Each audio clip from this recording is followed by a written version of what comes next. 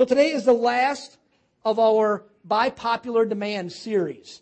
Next week we're going to start experiencing God, and you wonder, maybe you're visiting, say, By Popular Demand, and I've got to give the same disclaimer every Sunday. This is not the All Request Weekend, on klove.com or whatever here. This is talking about topics that over the last number of years as a pastor, and as I talk to other pastors, and just talk with people in the church, we've been addressing the topics that seem to come up the most often. Because what you find is, often the questions you have about God or the struggles you have as you walk with God, you think are unique and individual to you. But what I've found over the years is they're almost all exactly the same. We all deal with the same basic kind of struggles and issues over and over in life. And so what I've been trying to do this summer, we started off, just going to be 4 weeks and end up going the whole summer, is a series just talking about the most common issues and challenges and looking at what's God say about them. And so it's by popular demand. Popular meaning most often talked about in the church world. And today we're going to look at a topic that comes up really often, very often, but it comes up in all kinds of different forms. So we're going to handle something in a generic sense that you can then apply to your individual situation. And the topic we're going to be looking at is overcoming obstacles in life. Challenges or obstacles in life. How do we overcome them? See, here's a reality about your life and my life, that things in our life stand in the way of our progress, of becoming who God has destined us to become. That beautiful picture, there's things that stand in the way of that. 2 weeks ago, we talked about in a sermon how when we come into relationship with Jesus Christ, that's the relationship then where we discover our destiny. Well, what I know about life and dealing with my own life and dealing with your lives is that we discover our destiny unless we see a picture of what it should be. But there are things that stand in the way of our progress as we are developing into that destiny that God has for us. As we're growing into our destiny in Christ, there's obstacles that stand in our way. And although the obstacles are varied and they're different as people are different, I have found that there are some common steps that we can take in our lives in overcoming obstacles in our lives, and that's what I want to talk about today. So start this way this morning. Think with me about your life and ask yourself, what obstacles stand in the way, are standing in the way today maybe, or have been historically for maybe years standing in your way as you are trying to progress with Jesus. You're in a path of development maturity with Christ. If you're not in a path of development maturity, you need to be, because God wants you to be something better than you are today. As wonderful as you may think you are, I said to Sam, when Suzanne was leading worship, and I should always tell her, she's leading worship and she just shared from her heart, and I leaned over and I said, my wife rocks. And she said, I agree. And as wonderful as you might say, oh, I see this person as wonderful and they rock, there's still growth and development in all of our lives. None of us has arrived yet. None of us. I haven't, you haven't. And so ask yourself, what challenges are you facing that maybe seem too big to overcome? Maybe you've given up on them. You just said, I'm just learning to live with that. I'm just, I know it's not what God would really have for me, but I'm learning to just live with it. What are those things? Are there things in your life that you just can't seem to get a handle on? Addictions in your life? Things that no one else would know. You sit in church, you smile, you wear your nice clothes, but you don't know. No one else knows that there's something that, you're looking at something on the internet you shouldn't. Or you're involved in this or that and you shouldn't. An addiction in your life. An addiction is just something that controls you. Or maybe you look at your life and you just say, I can't seem to get a handle on my marriage. My marriage for 30 years or for 3 years or if you've been married for 3 months is just a life of conflict. Maybe the obstacle in your life is forgiving someone who hurt you very deeply somewhere in your life. They wounded you. It's real. It happened. And you just seemed unable to forgive them. Maybe it's a weight loss issue or a financial issue or an anger issue or a purity issue. And you just say, yeah, I look at my life, there's some obstacles in my life. If you don't see one right now, just wait a few minutes or a few days or a few months. Life is basically a life of running a marathon, jumping hurdles. That's really what it is with Jesus, jumping hurdles with Jesus. As we ask Him, He helps us over them. But that's really what life is all about. Life is full of obstacles. What I want to do in order to address this topic today is I want to look at a story from Scripture that deals with overcoming what appears to be an impossible obstacle. In comparison to your obstacle, the reason I picked one like this is it's so big, you could say, well, if God could do that, God can do anything. And from this story, there's going to be some principles we're going to draw out of it we can learn from that can help us to overcome our obstacles. And it's a story that I refer to kind of regularly in my life because it's really one of my favorite stories in the Bible. It's in Judges chapter 7. You can turn there and I'm going to kind of summarize it for you. Judges chapter 7, the story about Gideon and his battle with the Midianites. And you say, oh, I know that story. You do, but I bet you there's some things we can learn from it today that maybe you don't have a handle on. Because it's where God leads me and always takes me back to this story very regularly on if God could do that, how did he do it? And if he could do that in that guy's life, what can he do in my life, in my obstacles? So you can just turn to Judges chapter 7 and let me just summarize the story for you in case you're not familiar with the story of Gideon. What I love is a lot of times, because there's always new people coming to church, you've never even heard of Gideon. And so I want to tell you about who this guy is. Gideon was a Israelite, a Jew, who lived with the nation of Israel in the Promised Land. So they've already been through the wilderness wandering. They're well established in the Promised Land. And they've been there long enough that they've actually, as a nation, begun to spiritually fall away from God. They're involved in things they shouldn't be. The very things that God said, you shall not do these things, those are the things they did. And they didn't only do them, they did them publicly. So they were worshiping idols, but they didn't just do it privately, they did it publicly. They erected altars to Baal worship. They had Asherah poles, which were idol worship places. And they were on their high places, meaning their hills, and the Jewish people who should have known better went there and they were regularly worshiping idols. So what it says in the story is it says that God turned them over to be disciplined by a nation that was stronger militarily than them, the Midianites. And the Midianites would come and would just raid their land every single year for 7 years. And so here's a situation where these people are supposed to be living in the blessing of God, but because they've turned away from God and His principles, God is correcting them. Remember we talked a few weeks ago about God's anger, that God's not angry by nature, but He does get angry, and His anger is it's not punitive, but it's corrective. That's what's going on here. God is trying to correct. And this ends up happening at the end of the story, correct the wrong behavior, which really is just a sign of the wrong hearts of his people, of the people he's hand selected. So he allows these Midianite army for 7 years to come in and to plunder the land. And every year at harvest time, when they plant their crops and the crops are just growing up, right then the Midianites would come with an innumerable army, probably hundreds of thousands of soldiers and animals, and they'd basically, like locusts, eat everything and take everything out of the land. And so the people are basically starving. And so we find Gideon, the man who's going to be the hero of the story, who doesn't start off as a hero. And here's good news. God I have found usually takes people that we would never think are the hero, and He uses them as the hero. And so you say, I'm a nobody from nowhere. That's exactly what Gideon said about himself. A nobody, the least of all, the least of my family, the least of my families, the least of the families. And He uses him. But we find mighty warrior Gideon doing what? He's hiding in the wine press, which is an area where they would squish the grapes to make grape juice that would turn into wine. And he's hiding in there, but what he's doing in there, he's not hiding just from worrying about the army coming in. He's hiding grain in the wine press. He said, before the Midianites come and steal it all, I'm going to take some of it and hide it so me and my family don't starve to death. So that's what he's doing. He's hiding in the wine press. And as he's doing this, hiding the wheat in the wine press, an angel of the Lord appears to him and tells him, Gideon, God has chosen you to deliver Israel. Now, that wasn't an unusual thought to an Israelite. They knew that God had done that in times past.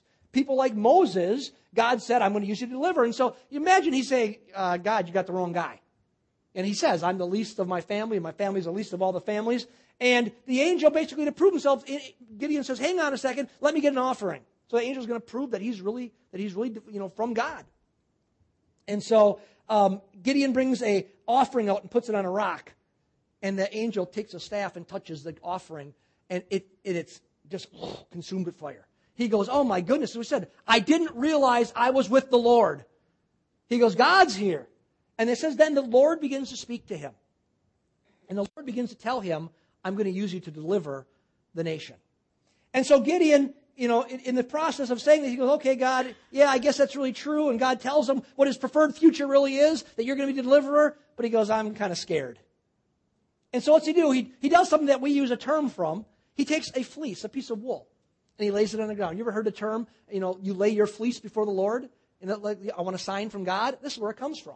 He takes a sheepskin, a fleece, and he lays it on the ground, and he says, God, if I'm really hearing you accurately, God, what you want to do, then I'm going to ask you that tonight, and then tomorrow morning when I wake up, that the dew would only be on the fleece, and the ground would be dry around the fleece. And so God says, okay. So the next morning he wakes up and he wrings the fleece out and water runs out of it.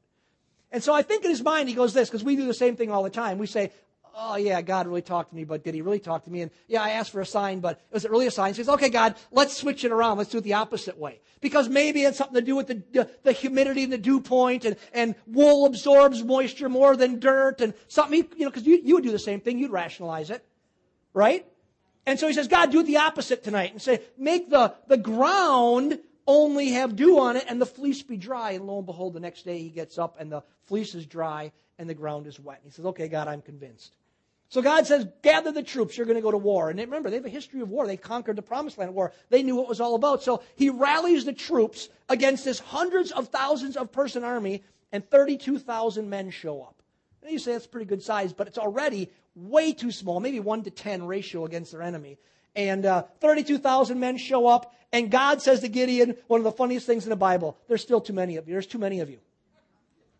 Yeah, right. So God says the next thing that put it in real life in real time, that you would all be in this first group of people. 32,000 show up, and God says there's still too many, and he says, if anybody is afraid, tell them to go home.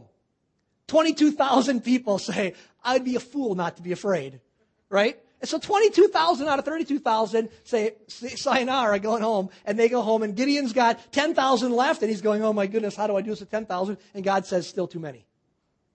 So God says to him, now take them down and let them get a drink of water. So remember, they get a drink of water. 10,000 people go get a drink of water. And after they're done, God says, I want you to separate them this way. Whoever went down and basically kneeled down and put their mouth to the water and got a drink, let them go home. And whoever put their hand in the water, brought it up to their face and drank, keep them here. And they look at it, and 9,700 men stuck their mouths in the water, go home. 300 stay with Gideon. And God says, take those 300. That's your mighty army. Take those 300. And so Gideon's trusting God. God's showing him all these signs, and he's he should be a great man of faith and power right now, right? He's going to overcome his obstacle. He's still shaking in his boots. And I would too be. And God says, Gideon, if you're still afraid before you go to battle, here's what I want you to do. Sneak down tonight into the enemy's camp. And go listen outside the tents to see what they have to say. So him and another guy, they sneak down into the thing. I think it's just funny. God has a sense of humor because they listen outside of a tent, and one guy goes, I had a dream. And in my dream, a loaf of barley bread rolled down the hill and flattened our tents. Now, I don't know what that would mean to you, but it wouldn't mean what he said it meant. He says, I know the interpretation. The other guy, the Lord has given me the interpretation. It means that Gideon is going to destroy us. And Gideon's outside listening. So now Gideon's saying, okay, I get this. God's really, because that interpretation only could come from God, because why would a loaf of barley bread rolling down a hill flattening your tent mean Gideon is going to come and destroy you? But so he understands. So he takes his 300 men. And he goes to battle in a way that has never been fought in battle ever since, or before that or ever since. Takes 300 guys. They put away their swords.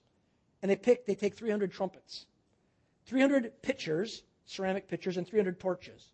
And they take the torches, they put them inside the pitchers, they surround the army's camp at night. And at the chosen time, they smash the pitchers, they expose the lights, so there's now light all the way around them, and they blow their trumpets and they yell, a sword for the Lord and for Gideon.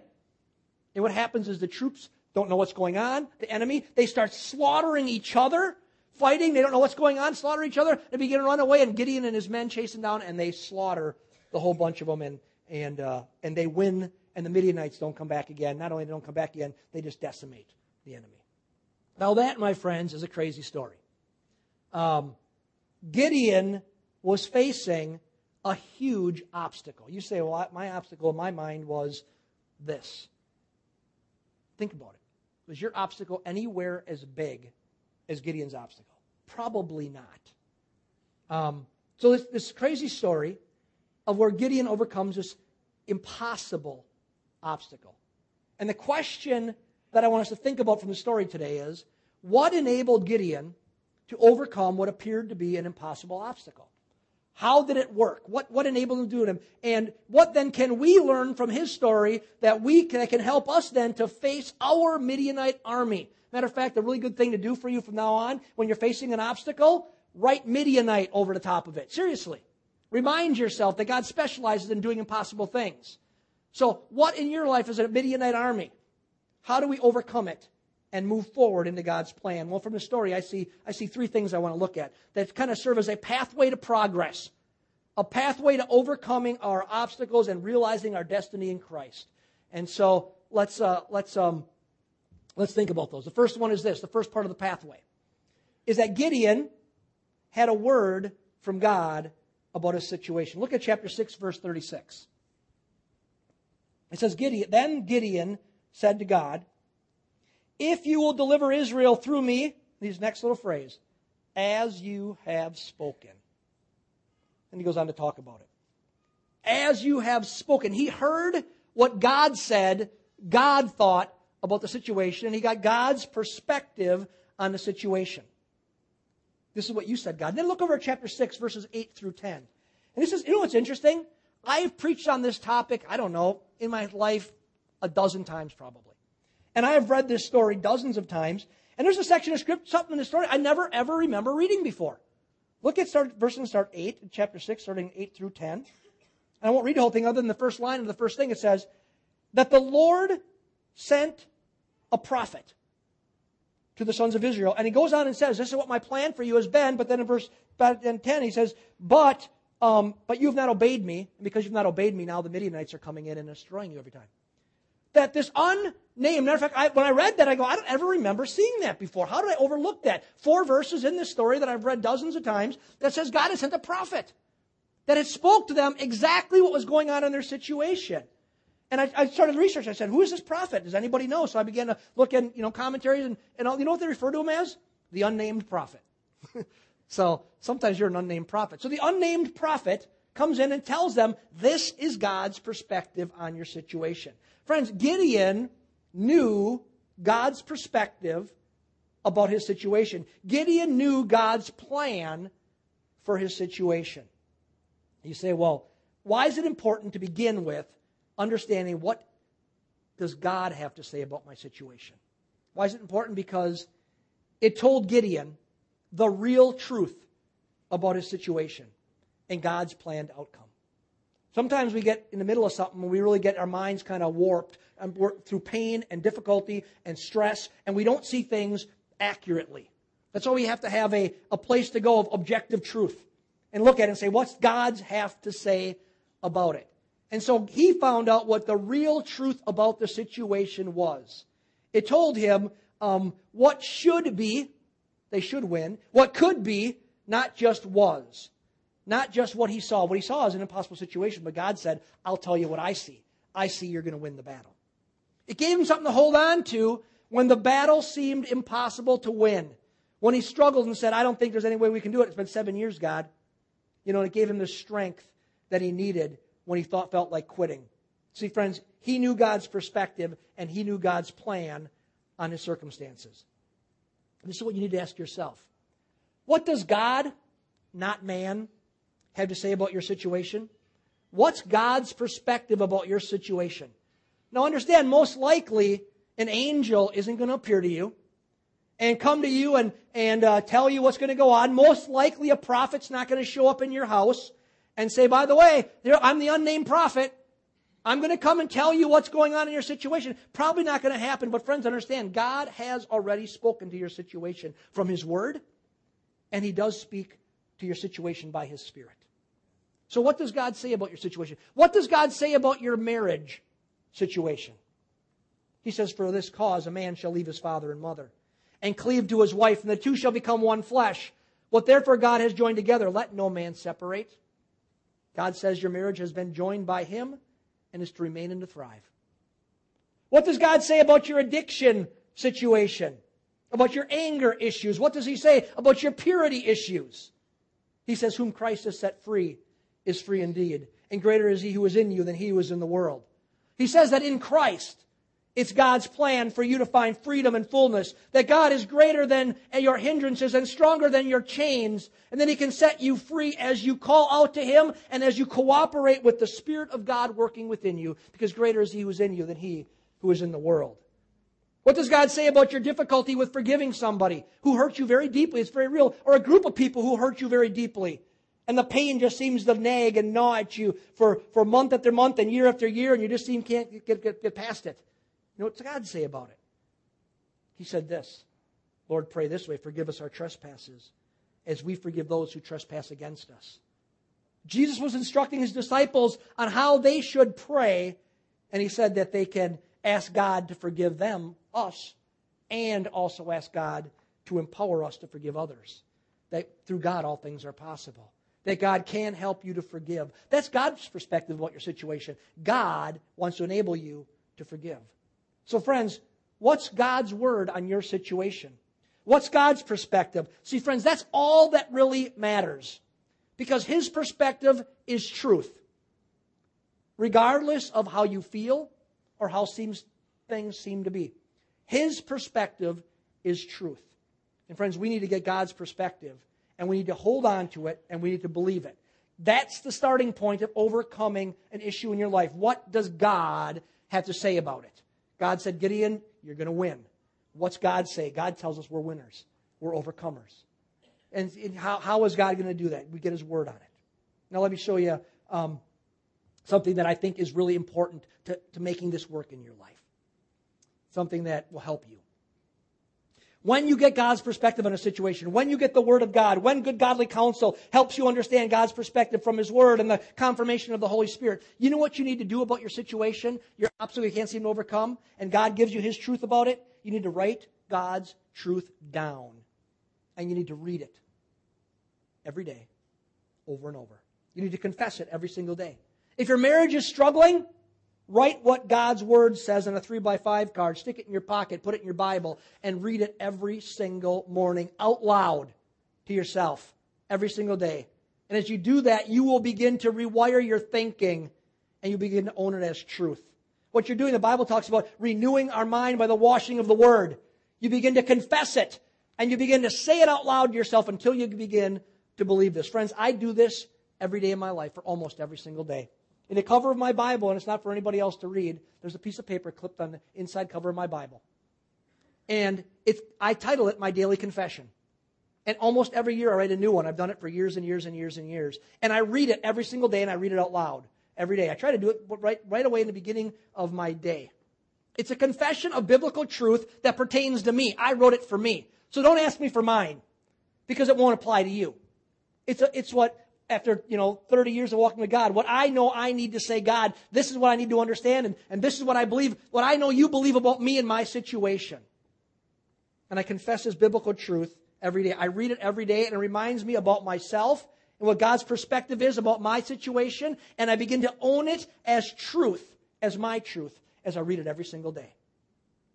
So the first thing Gideon, that you do to overcome what Gideon did, is you overcome obstacles, is you get God's perspective on your situation and you own it as your own. Okay? Pretty good first step. Let's move on to the second step.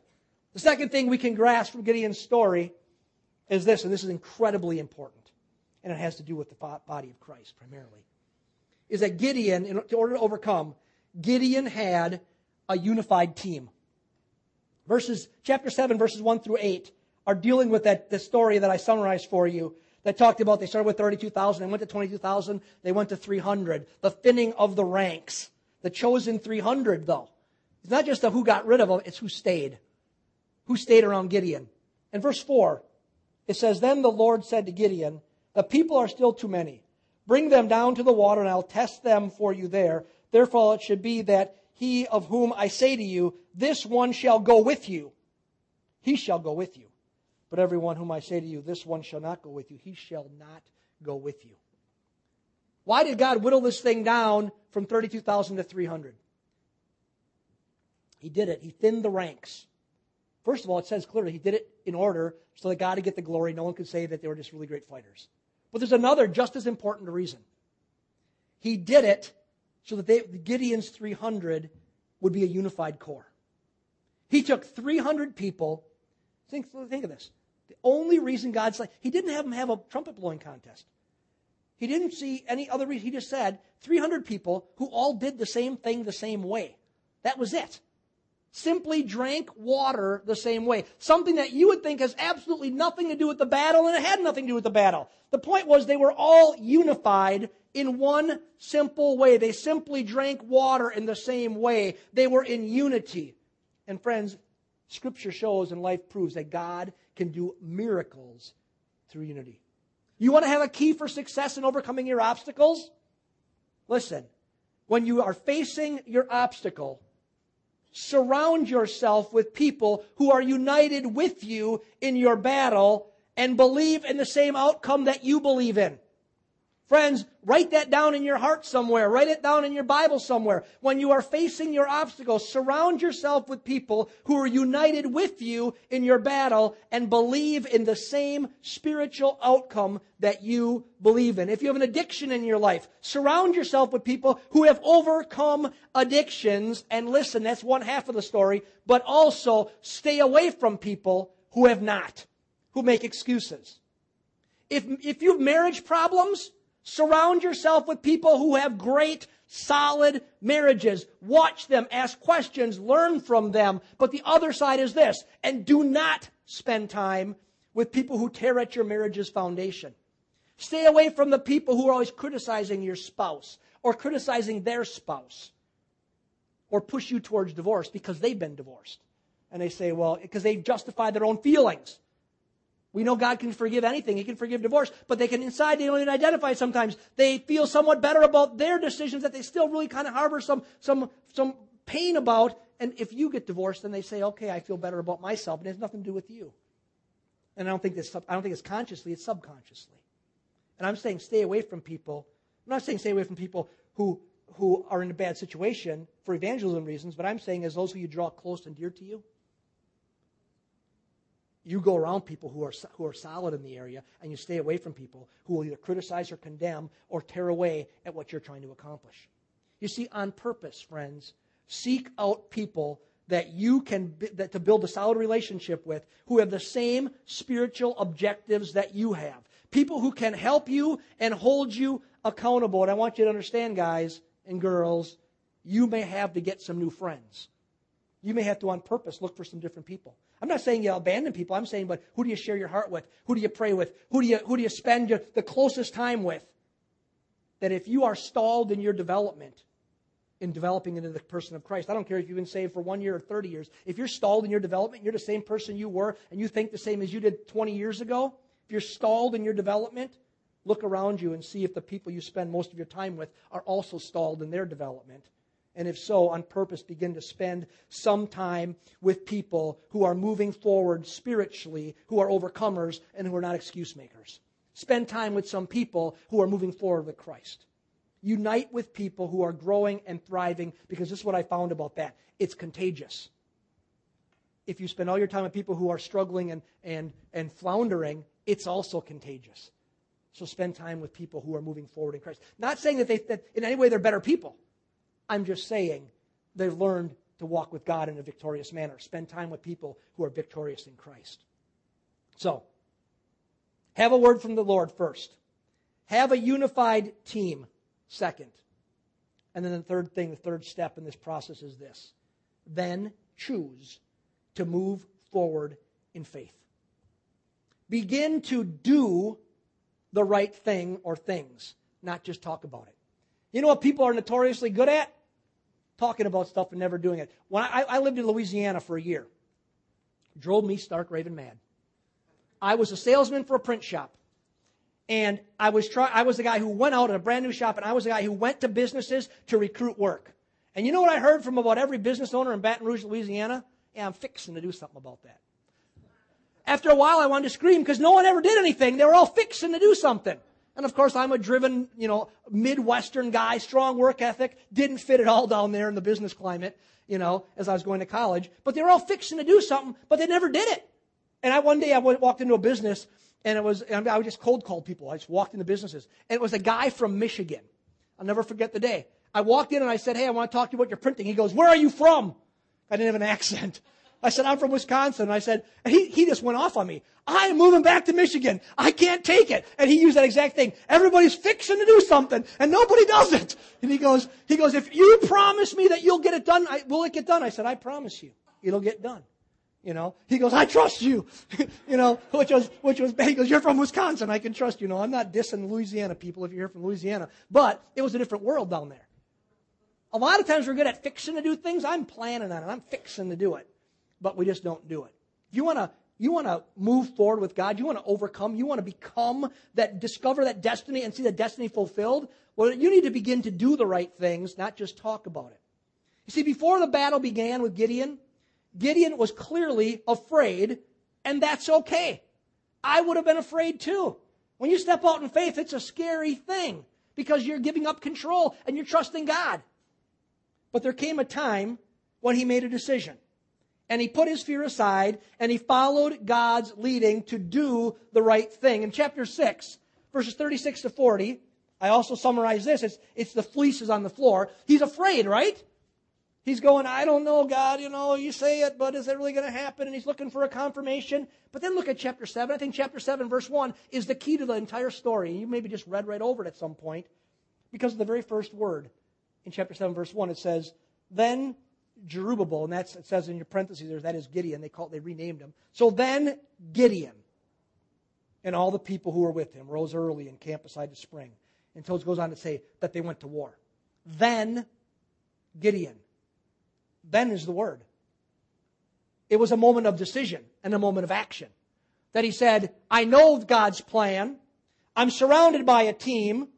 But now I've got to do something about it. I know what God has told me to do. Then Gideon, a moment of decision. Gideon made a decision to move forward, to step out in faith.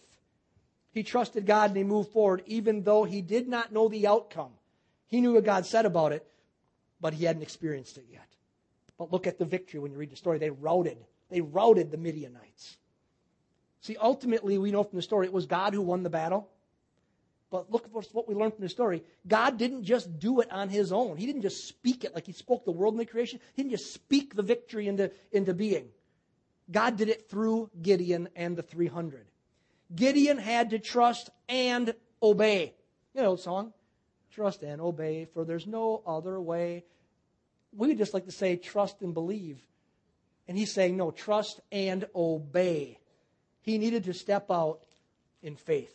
Friends, if you want to overcome obstacles, there's a day where you have to choose faith over fear. When you face your obstacles, I have found that the most common cause that people fail in overcoming is their fear of failure. It's the reason because they even know they know what God wants. They even have some people praying for them.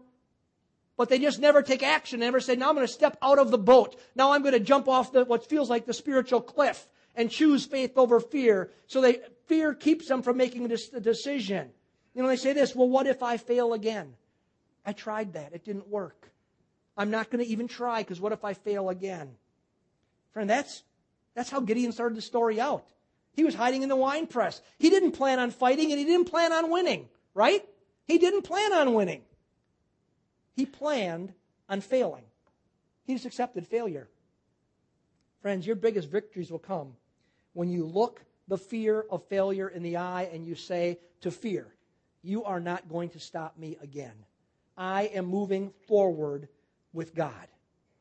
Faith, friends, trust in God is essential to victory. I'm not talking blind faith or faith in faith. I am saying a faith in the loving Heavenly Father who wants the absolute best for you, who cries out over you that you are an overcomer and a victor, that He is going to lead you to victory, but you need to step out in faith and follow His lead.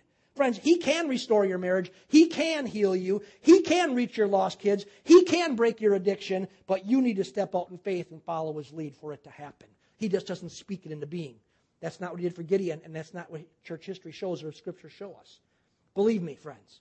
I'm not saying stepping out in faith is easy. Stepping out in faith is hard, and I've done it in some pretty dramatic ways over the course of my walking with Jesus. I have taken incredibly huge risks, and that's not a pat mark on the back thing. I'm just saying learn from me something that maybe doesn't sound real flattering. I've known God's perspective on it. We've been praying and known what we're supposed to do. We have the unified team, but we're scared to death. scared to death. Doesn't seem to get any easier. But you got to step out in faith. Can you imagine, too, also when you step out in faith, what people will say to you when you step out in faith? Think what they said. Gideon is doing everything right. He's followed. Angels have been talking to him. God's been talking to him. Miracles are happening. Water on a fleece, water on the ground, often being consumed by fire. Prophetic words spoken from the enemy's camp. All this stuff happening. And I guarantee you the naysayers around them were saying, what? You're going to get slaughtered, Gideon. You're going to be slaughtered. Gideon, you're an absolute fool to step out in faith like that because it doesn't make logical sense. They're saying, come on, Gideon, hide with us in the wine press. Save yourself. And I'm sure they heard this one, but Gideon, we've never done it that way before. You know what? We've gone to war before, Gideon, and God's done some really good miracles of fighting before. You know, little David's killed Goliath with a stone. Maybe at least take slingshots because trumpets don't work very good. Never done it that way before. Friends, I want you to understand something today. Often God's path to victory looks a lot different than ours does. Than other people's just common sense and logic does. Generally, we want to take matters into our own hands and just do it our own way because it makes sense to us. But God wants us to place things in His hands and simply trust and obey. That's what Gideon did. The plan looked crazy. It was crazy, except for the fact it was God's plan. And he trusted and obeyed, and he overcame what appeared to everybody on the planet as a completely unwinnable war. Friends, when you step out in faith, people are going to call you crazy. They're going to say you're nuts. I've heard it from all kinds of people. You can't do that. It doesn't work. I tell you, but God. God sees it, stepping out in faith, as a key to gaining a victory. So you choose faith over fear. Gideon faced an apparently unwinnable war. What did he do? 3 things. He had a word from the Lord. He had a unified team, and he chose faith over fear. And what was the outcome? Overcame the biggest obstacle that any of us could ever imagine. And so what do you ask yourself today? What seems impossible for you? I wanted to speak to you this morning that all things are possible with God. I think there's some truth in this path that we can find from Gideon's victory. I believe God wants to give you victory today.